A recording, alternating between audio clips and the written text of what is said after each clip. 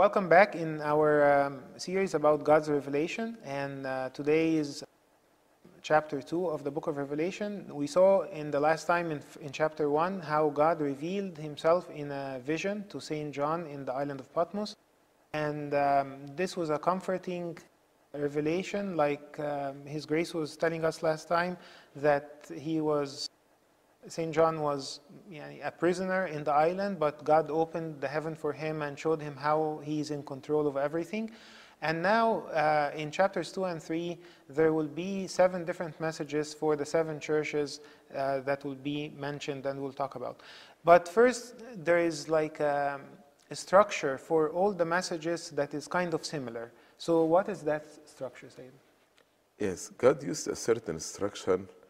First, he reveals something about himself. And this revelation has to do with the message that he is giving the church. So every time he reveals something about himself, this revelation has to do with the message of the church. Then he starts about something positive regarding this church. And actually, this style in confrontation is very, very positive way. When I want to confront somebody, instead of just attacking him, I need actually to say what's positive about this person. Then, after this, in a very gentle way, he confronts the church about what is lacking in this church. And not only confronting them what's lacking, but many, many times he offers solution. You need to do this and this and this. Watch for this. And then to encourage and to motivate, he gave them a promise at the end about victory. If you are victorious, if you overcome, this will be your reward. So actually, parents dealing with children, Sunday school servant dealing to a student, this structure is very, very beautiful. To reveal something about God has to do with the message that you want to deliver to your children. Then to say something positive about them, gently say what is negative, if there is any, and offer a solution with motivation at the end and a promise to motivate the person to do what's right and to be able to overcome what's lacking in his life. Yeah, this is very comforting. Yeah, it shows God as a good father. Yes. Yes. Absolutely. Okay, so let's start with the first church. That first church is the church of Ephesus. And Ephesus, actually, like we heard from His Grace last time as well, in the last episode, that it's one of the more prominent cities of nowadays Turkey, or back then Asia Minor. So what was that message about? Okay. If we see this structure, what God revealed him about himself here, he said, "He who holds the 7 stars in his right hand, who walks in the midst of the 7 golden lampstands." And as we said before, holding the stars and walking in the midst means God in control not to oppress us. God does not use the power against us, but to empower us, to encourage us, to motivate us. He wants to be in full union with us. And Ephesus means the loved one. So here actually the message is about love. But the Lord started by encouraging the church what's positive. He told them, "I know your works." He's in our midst. So he's searching our hearts and our reins. So he knows, "I know your work, your labor, your patience.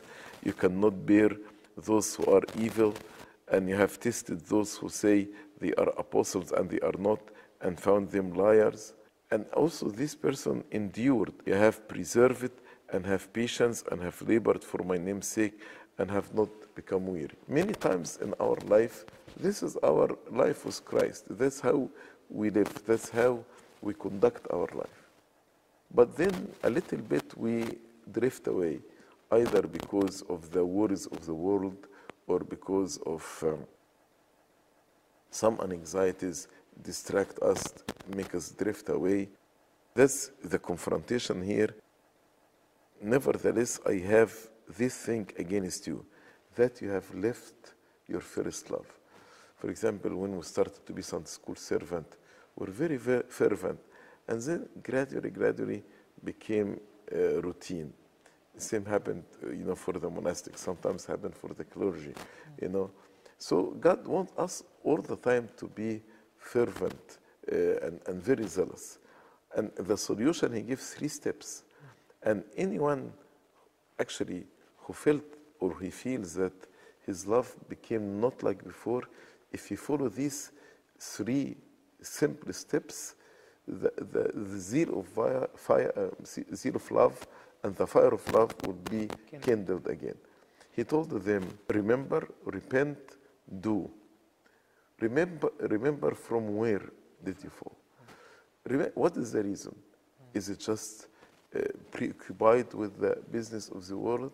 Is it some stressor, some anxiety, pleasure of the world, love of money? From where? Remember, therefore, from where you have fallen. Then repent. That's the second step. Repent means like you turn, change your mind, renew your mind, return back to me completely. That's repentance. It's exactly like making a U-turn in my life. The third, do the first works. Do the first work even if you don't feel the same love in your heart. But when we are faithful in doing the first works, this will rekindle the love of God in our hearts once again. So here God did not leave this church without a solution.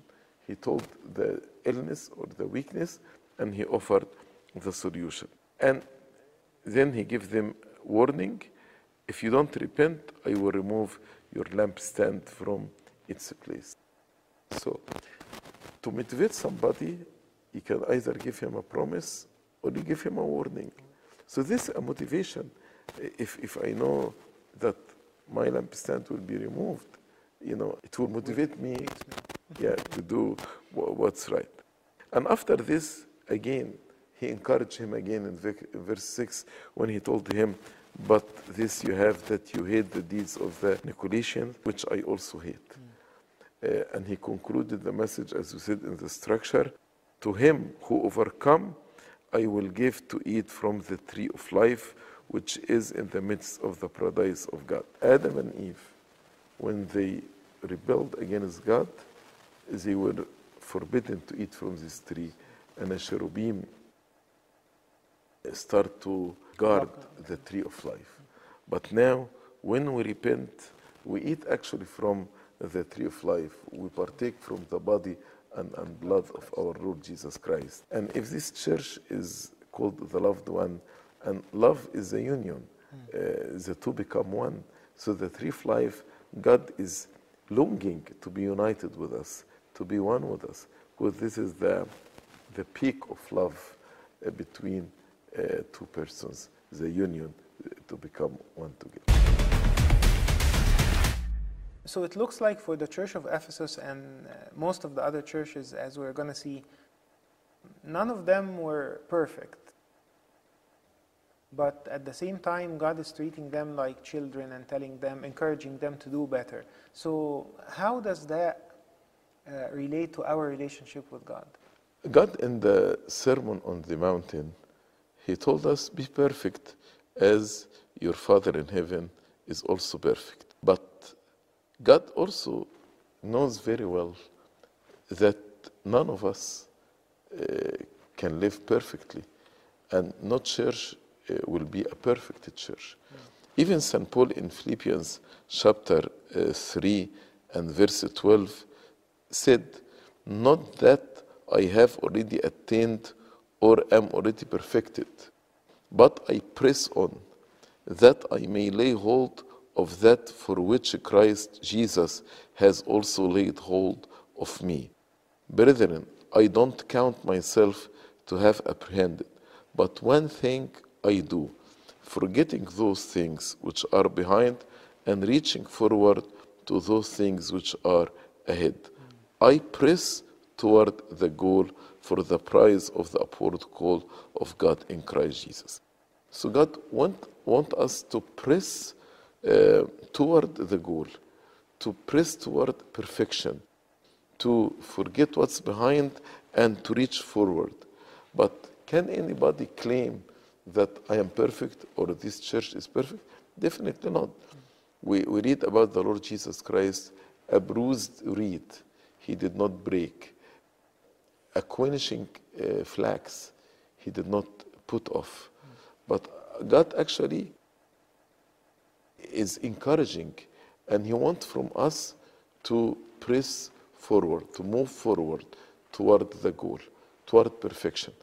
But God knows our weakness, and he knows that no one will be perfect. Absolute perfection is for God only. Yes. So it's always good to have a balance, like I'm pushing forward, but I shouldn't fall in guilt if I see myself that I'm like lacking something. Absolutely, yes. And there is another verse that repeats in every single message, at the end of the message. So what's the significance of that verse? This verse, he who has ears to hear, let him hear.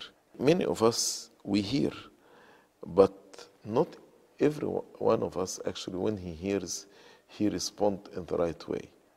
For example, the Lord said the parable of the sower. Everybody heard it, but like the seed, some people work like the stony ground, other people like the road, other people like the ground full of thorns, and other people like the good ground. So God tells us how you hear, how you listen. Now I'm sending you a message. How are you going to listen to this message? God is expecting from us to be, if we are a good hearer, to hear him, to understand the message, to keep it in our hearts, and to apply it in our life. That's what a good listener will do. Hear, understand, keep, apply in his life. So after his message, he's saying, I'm not just babbling. No, I'm sending you a message to listen to it carefully, to understand it, to keep it in your heart, reflect on it, and to apply it in your life. So of course it's very important to remember this, because when a verse repeats many times in the Bible, there is always something specific about it, something important about it for us to pay attention to it. So let's move on to the next church. The next church is the church of Smyrna. This church has something different from the other churches. Say it. Yes, this church, God has nothing against it.